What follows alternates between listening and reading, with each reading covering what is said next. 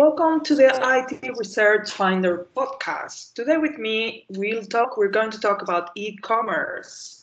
With me is Jan Schecke, economist working in the OECD, and he's the author of the report Unpacking E-commerce, which is published by the OECD. This report is also the winner of our Top Report Award 2019 in the category e-commerce. Hello, Jan, and welcome. Hi, Elena, and thanks very much for having us. We are very happy that we got this prize, and we are happy that we can share a bit of the findings here with your listeners. Thank you very much. Thanks to you, and our pleasure. So let's start into the topic. This market, the e-commerce market, is increasingly growing at present times. However, what are the main obstacles to selling online mentioned by companies that you find from your report? Yes, thank you very much for this question. Well, the e-commerce market is growing indeed. So if we look at OECD countries, we find now that close to 1/4 of all firms is participating in e-commerce. And e-commerce is accounting for about 20% of total turnover. But it's not only growing, it's also changing. So traditionally, we find a large share of B2B transactions in total e-commerce, and still sectors like manufacturing and wholesale account for a lot of e-commerce that we're seeing, but we see a lot of dynamism in business to consumer transactions. And here we see a lot of entry of products in new marketplaces. So if you ask about the obstacles, I think it's good to keep in mind what we're looking at. There's different areas, but business to consumer, there is really a lot of dynamism going on here. With this in mind, I would like to highlight, I think, 3 main obstacles with regard to e-commerce that firms are citing. The first is that products are usually considered not suitable for online sales. So that's in particular the case for firms not selling online. I'm going to go into detail right now. Then there's high costs for delivery and returns. And there's challenges with regard to the legal frameworks. And I'll go through one by one. So product suitability, that is one of the core obstacles for many firms, but in particular for firms that are currently not selling online. About 60% of firms almost are mentioning this as an obstacle. This seems obvious, but there's an important takeaway that we try to highlight in the report. And that is the lack of product suitability is not necessarily a given. So if you think about custom tailored shirts, for example, these are very hard to sell online. But there have been business model innovations providing, for example, local fitting rooms or body scanners in your town where you can go and take a measure of your body and then order shirts online. So many more examples like this in the report show that product suitability is an issue, but it can be overcome by firm innovation. The second big issue, I think, that remains an obstacle, and increasingly so for many firms, is logistics and high costs related to delivery and returns. And that's particularly the case for firms that are already selling online and for SMEs. Here again, we highlight possible solutions related to technologies. So for example, JD.com, that's a Chinese retailer, estimates that drones could reduce shipping costs by up to 70%. And finally, I think that's also an important problem that is maybe often overlooked, and that is regards problems related to the legal frameworks. And that affects many firms, but it also affects in particularly exporters. So that can be unspecific. If you think about firms responding, I'm not sure which rules to follow because they're working both in online and offline spaces, for example. But they can also be very specific. If you think about cross-border disputes, consumer protection in different countries, foreign tax rules, and so on. So that is something that particularly is an issue for online sellers that exports, because these also export more frequently than normal firms, traditional firms, and they export to a larger number of countries. If you think about all the legal frameworks that you have to deal with when you are a small, medium enterprise exporting to 20 countries, you can imagine what this implies. And I think here we try to highlight that there's an important role for policymakers to simplify regulation and enhance cross-border coordination. Brilliant. Well, we take that on board. What about e-commerce trends from the consumer perspective? Could you describe in some detail these e-commerce trends? Yeah, I think with regard to consumer perspective, I guess I would like to highlight three trends that seem particularly noteworthy. The first is, of course, increasing participation. So when you look 10 years back in the OECD, we had participation rates among individuals in OECD countries of about 35%. 35% of individuals shopping online, basically. Now this has increased to about 60% in only 10 years. And mostly we're focused on OECD countries, but we also look a little bit around. And if you look at other countries, then you see a lot of dynamism in Asian Pacific regions, for example, in that regard. We also highlight this large variation in terms of participation between different countries.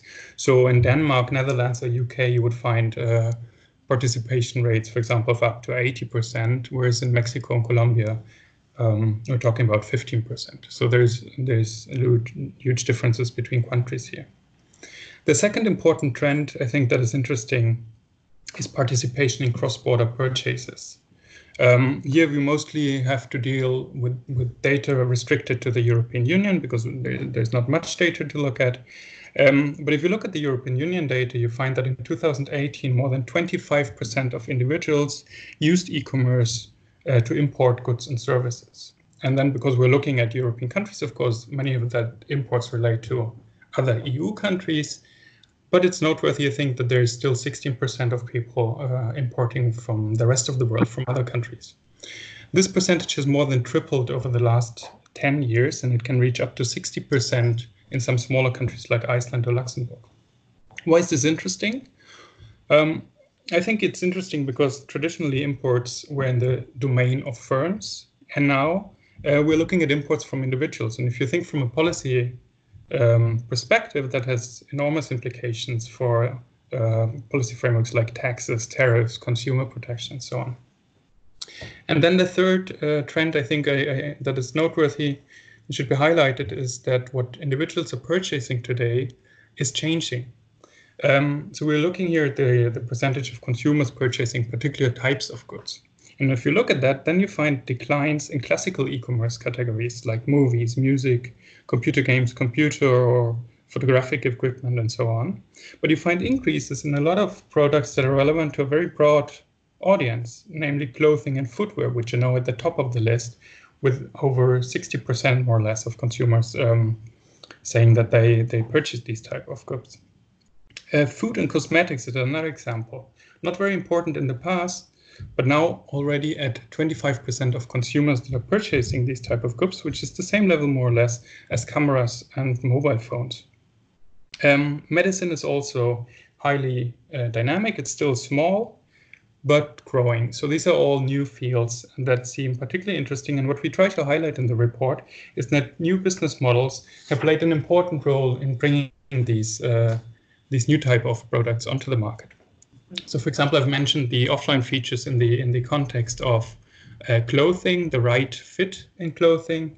But you can also think about groceries, where a lot of business models are enhancing convenience. Alibaba's Hema supermarkets, for example, in China, they will handpick your fruits and vegetables and deliver them in 30 minutes to your home. And there's some evidence showing that habits here are changing. So in China, mobile commerce sometimes already seems to be the preferred mode of grocery shopping overall.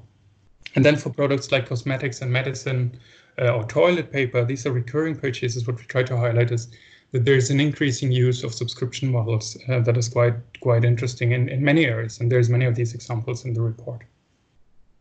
Well, that's indeed interesting.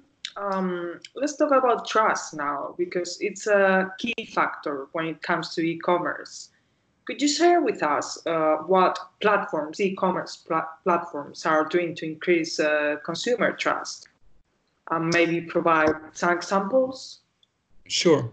Happy to do that. Well, trust remains an important determinant of e-commerce participation. So much is for sure. But I think what's interesting to note is that the percentage of individuals mentioning trust as an obstacle is decreasing in recent years. And I think there's two explanations for that. One of them is that targeted consumer protection regulation is now existent in many countries, and it's becoming increasingly effective.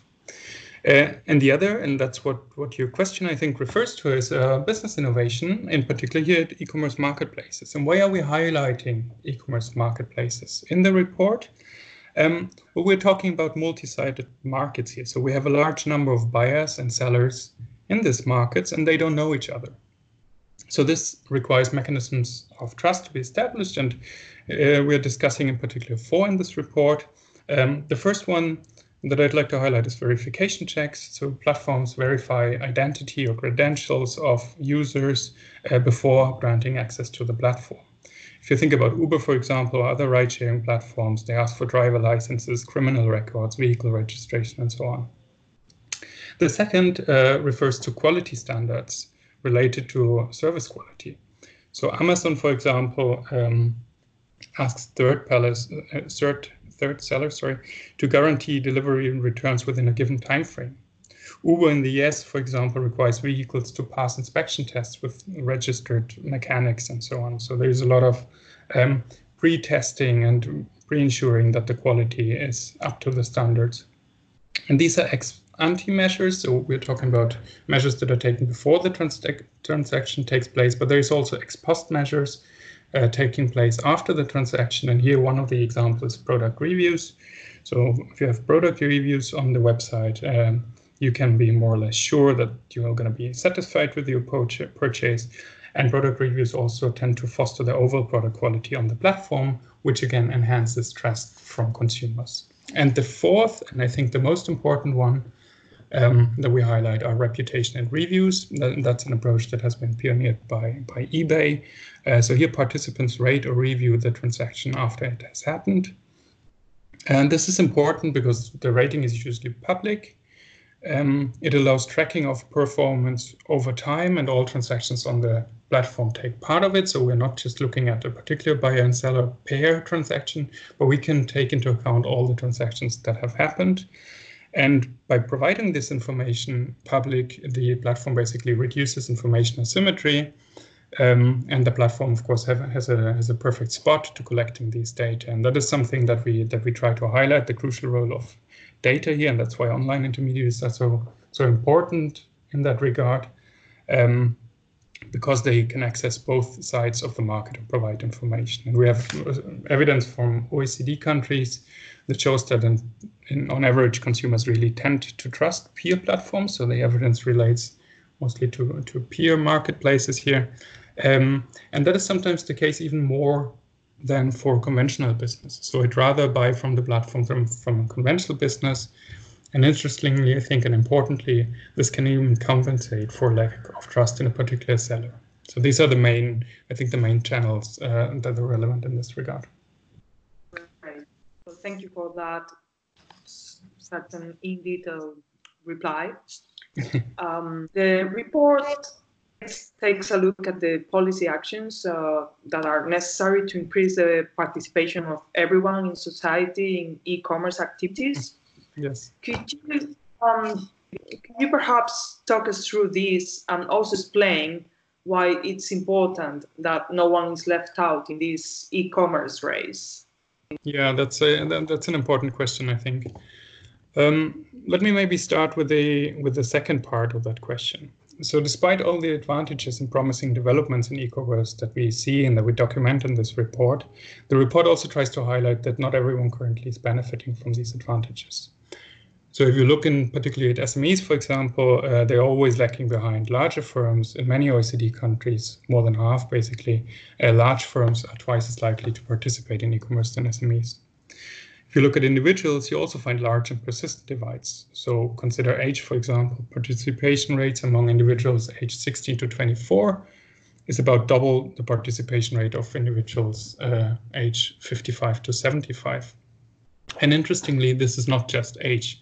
We have similar divides with regard to income and education. And other divides that we document are related to rural and urban divides. We have gender divides, but these tend to be a bit smaller and also diminishing over time.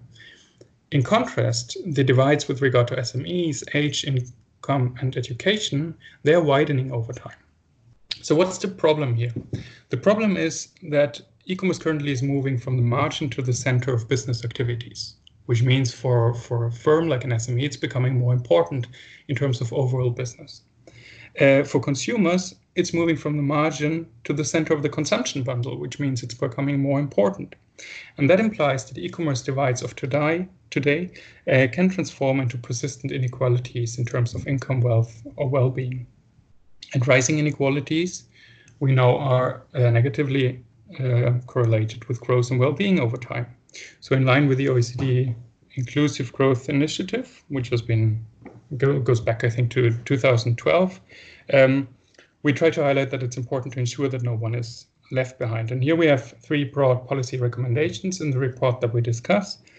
The first one is that policies just should support innovative business models. So a lot of the report shows how business model innovation can enhance participation by facilitating entry for SMEs, for example, reducing logistics costs, increasing the product scope, and so on. The challenge is that innovation and innovative forms often come in conflict with existing policy frameworks. And here we have different proposals for policy action. One of them is, for example, remove artificial regulatory distinctions. If you think about an omni-channel business model, for example, and you have regulations that are specific to online or the offline world, you come into challenges when you have to deal with both. Update heritage regulation, for example. There might be old sidewalk rules, to that come in conflict with new logistics solutions like robots or drones. We also think it's important to provide more regulatory flexibility. So that can be done, for example, by sandboxes, which has been used in payments, for example, but could be applied to drones. And it's going to be important to provide more regulatory transparency to firms. So Japan, for example, is providing guidelines for firms that shows what regulations they face when they engage with e-commerce. Now, the issue is sometimes business innovation is not enough.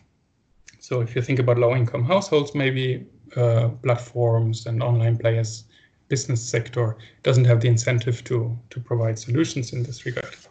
So therefore, we also provide several targeted policies that can address e-commerce divides. And specifically, we propose that policymakers could ensure a level playing field for SMEs, providing fair rules for use of intermediation services. The European Commission, for example, has done some advancements in that regard in recent years. Policymakers should support multi-stakeholder initiatives. There is, for example, the Electronic World Trade platform that tries to support SMEs and the policy environment.